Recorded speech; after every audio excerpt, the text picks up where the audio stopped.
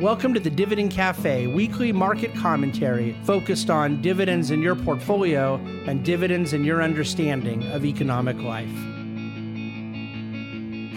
Hello and welcome to this week's Dividend Cafe. Those of you listening on the podcast, watching on the video, hope you've had a wonderful week. I am really excited about this week's Dividend Cafe. For one thing, I love being here in New York. You can tell I'm recording from our New York studio. It's been a very productive week. A lot really interesting things going on in the market, in the world. We write about that every day at thedctoday.com. I am going to talk today solely and exclusively about the chosen topic of the week, which is the post-COVID economic recovery conditions. And what I mean by that is not post-COVID where we are with the economy and where we come out, on the other side of the vaccine as all the airline travel comes back and the restaurants continue filling up and that sort of pent-up demand thesis. It's a very important topic. It's just one we've talked about a lot, continue to talk about, and one that almost everybody that I read, study, and analyze seems to have at one point gotten it wrong, underestimating economic vibrancy coming out of a 100-year flood condition called the COVID-19 pandemic. That's not what I'm referring to, though. I'm referring to a further out time period after the kind of sugar high and the wonderfulness of economic recovery and GDP restoration is done where we find ourselves. And the way I set this up in dividendcafe.com, the written commentary that kind of drives the theme and message and so forth every week, was around the topic of normalization. It's a word I've used myself countless times, and it's a concept and an idea and a belief that I hold to very dear. I want normalization. I want our economy back to normal. I want our society back to normal. And we talk about these things generally around a cultural reference that's important to us. So people that maybe have season tickets to their favorite football team, they want to be able to go back to the games. They want full stadiums, snack bars open, the whole deal, that experience. Nothing wrong with it. I want it. I demand it.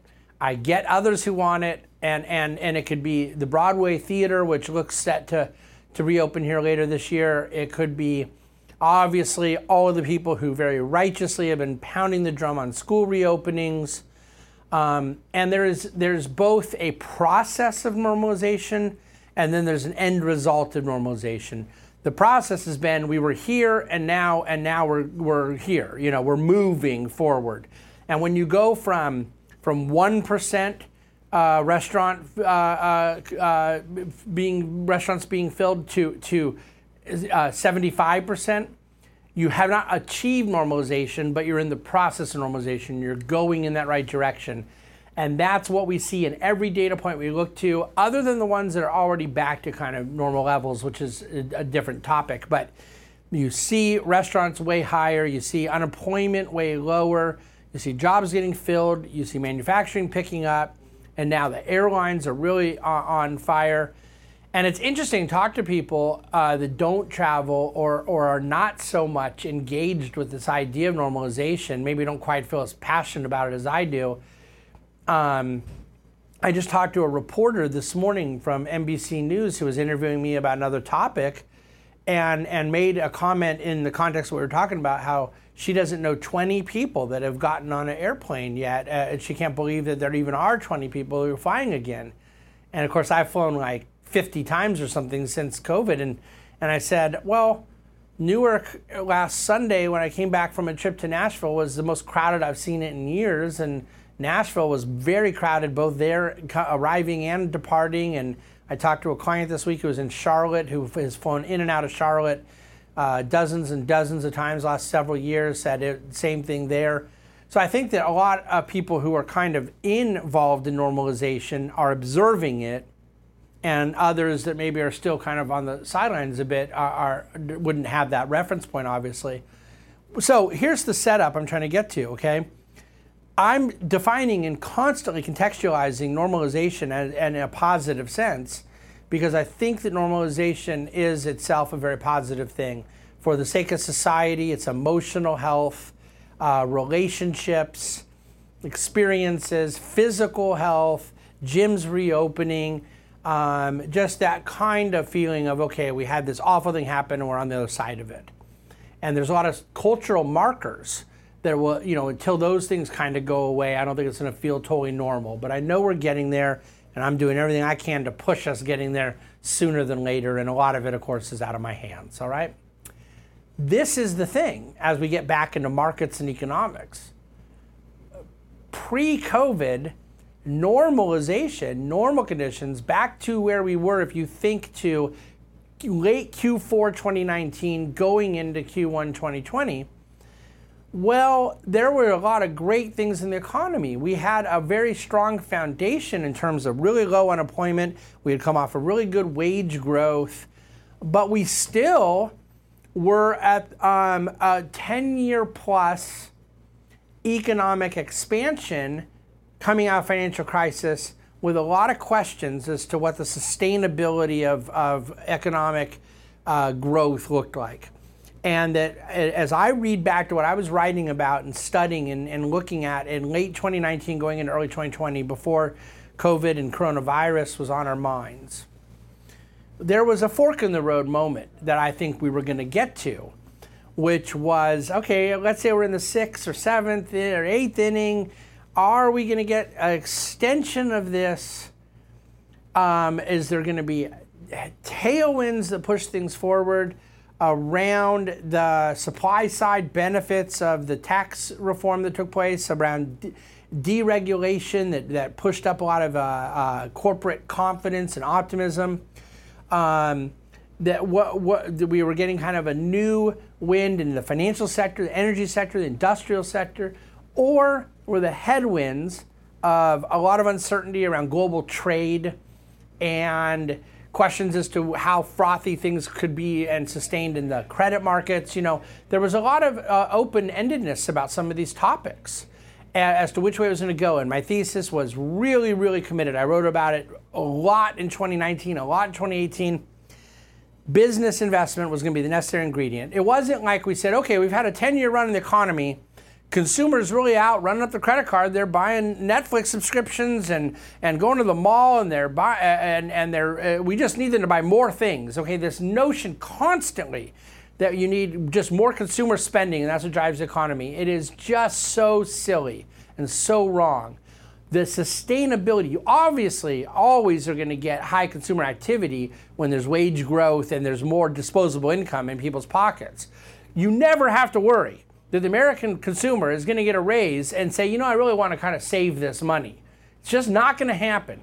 The consumer's fine. The consumer's probably fine even when they don't get a raise. They're going to spend money. They love doing it. And sometimes there's less access to money than others, but that's not the same thing as saying the consumer appetite is down or demand is down. The consumer may not just have the resources. The issue is always on the production side. Are we producing more, which sets off the virtuous cycles, the positive feedback loops that create economic growth? And so my question then was, the small business optimism that had been so down after the financial crisis and as it came back up stayed muted.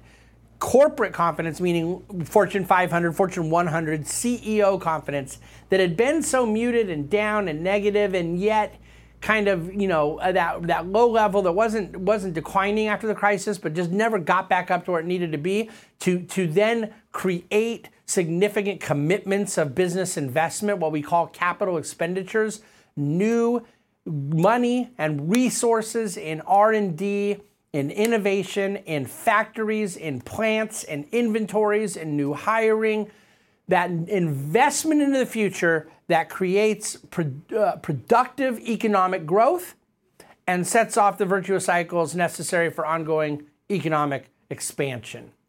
CapEx took off in 2017 with the tailwinds of a new level of both small business and CEO confidence and optimism on the promise of tax reform that was very supply side oriented, and it did come, and of course some deregulatory benefits and things like that.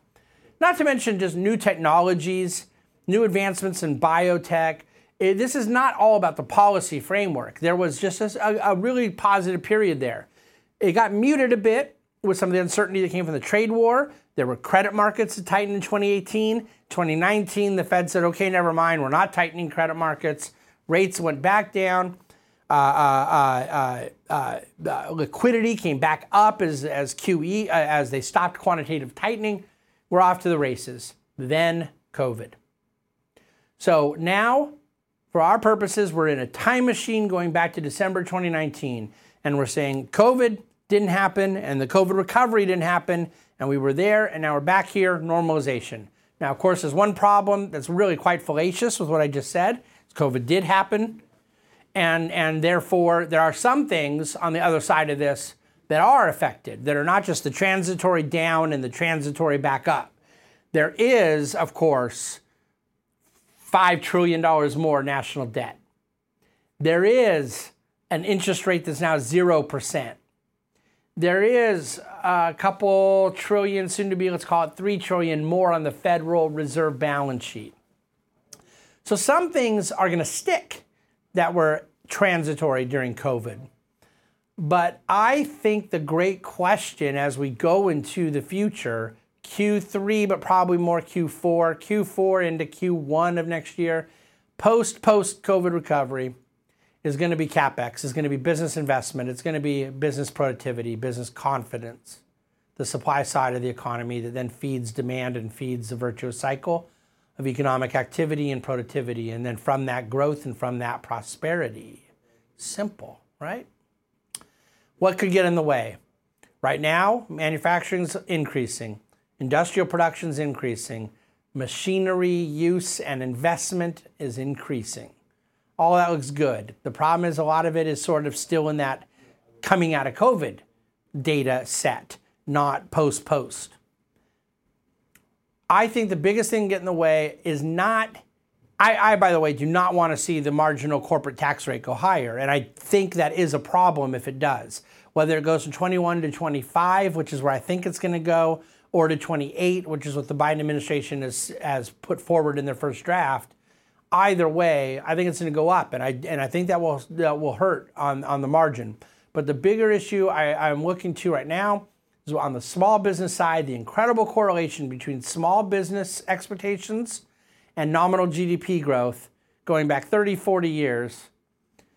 I think that you are talking about to national income over $1 trillion a year that comes through from pass-through entities, LLCs, S-corps, partnerships, sole proprietorships that flow through the income to the owners, the operators, the managers of a business, small business, family-owned business, mom and pop business. That's America. And I know big corporate companies matter, and obviously we own them in stock portfolios. But when you talk about the engine of economic growth and optimism, I believe that if they repeal the 20% deduction on pass-through income, which was meant to equalize for pass-through entities the tax benefit that C-corps got from the prior tax bill, that to me could be the type of thing that disrupts small business confidence. It's now the number 2 cited thing as an impediment to their business growth. Number 1 is a labor shortage. How could there be a labor shortage? We've had this big unemployment problem. One, on the lower skill side of things, with federal subsidy combined with the normal state unemployment benefit that's part of our various states' unemployment insurance programs, people are able to get somewhere in the range of $18, $19, $20 an hour to not work. It's very hard for a business trying to hire in the lower tier of employment, of low-skilled, low-wage type work, when they're competing again, come work hard for this wage or don't work for an equal or even higher or wage or even, it could be even lower. There are people that would take 18 an hour to not work over 20 an hour to work. And I'm not saying it's everybody, but I don't think any of us can doubt that that is true, as far as things go. But then you have the whole opposite side of the equation, which is the skilled labor shortage. And that right now there are millions of job openings for various certified positions, credentialed, pedigreed, higher skill, higher technical proficiency required, and not availability in the labor pool to meet that demand.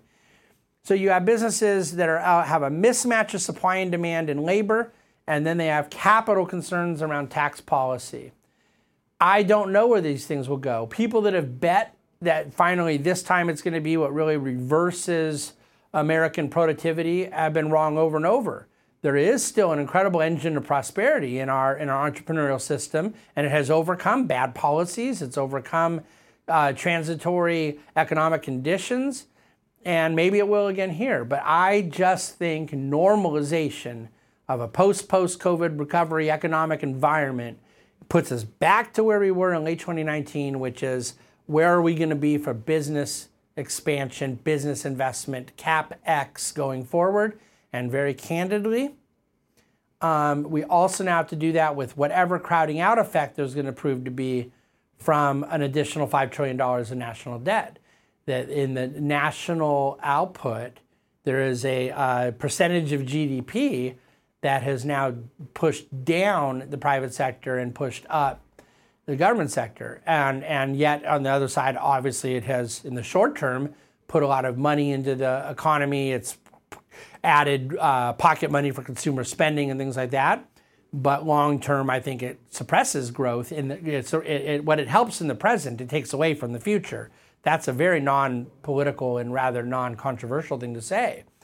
So we have questions in the future, and I'm not going to answer them here right now today, but I am going to be studying them religiously as we continue to go forward and analyzing, because every bit of economic analysis right now seems to be focused on how many people are in the airlines today and tomorrow and the restaurants next month. And I think that's all important. And I want a good jobs data number at the beginning of May, and I want a good wage growth number at the beginning of June. But what I really want is a great CapEx number in January of 2022. That to me is a bigger economic story for the picture I'm talking about when we talk about normalization. Okay, that's all I have for you today. Thanks so much for listening to Dividend Cafe. I cannot tell you how many charts I have about all this stuff at dividendcafe.com. If you listen to the podcast or watch the video, you have to go to dividendcafe.com, because every point I made, I accompanied it by a different chart to reinforce what we've written about here this week, okay? Please do forward this around to anyone you think would be interested in the topic. We'd love to build up more folks that are listening to the podcast and drive some of those higher ratings. These, Apple, Spotify, Stitcher, Google, all these little podcast players are very clever in how they can rank things and sort things. And so the more that we get reviews and people forwarding and talking and all that, it really helps us. We appreciate that. And other than that, have a wonderful weekend. Thank you for listening to and watching the Dividend Cafe. The Bahnsen Group is a group of investment professionals registered with Hightower Securities, LLC, member FINRA and SIPC, and with Hightower Advisors, LLC, a registered investment advisor with the SEC. Securities are offered through Hightower Securities, LLC. Advisory services are offered through Hightower Advisors, LLC. This is not an offer to buy or sell securities. No investment process is free of risk. There is no guarantee that the investment process or investment opportunities referenced herein will be profitable. Past performance is not indicative of current or future performance and is not a guarantee. The investment opportunities referenced herein may not be suitable for all investors. All data and information referenced herein are from sources believed to be reliable. Any opinions, news, research, analyses, prices, or other information contained in this research is provided as general market commentary and does not constitute investment advice. The Bahnsen Group and Hightower shall not in any way be liable for claims and make no expressed or implied representations or warranties as to the accuracy or completeness of the data and other information, or for statements or errors contained in or omissions from the obtained data and information referenced herein. The data and information are provided as of the date referenced. Such data and information are subject to change without notice. This document was created for informational purposes only. The opinions expressed are solely those of the Bahnsen Group and do not represent those of Hightower Advisors, LLC, or any of its affiliates. Hightower Advisors do not provide tax or legal advice. This material was not intended or written to be used or presented to any entity as tax advice or tax information. Tax laws vary based on the client's individual circumstances and can change at any time without notice. Clients are urged to consult their tax or legal advisor for any related questions.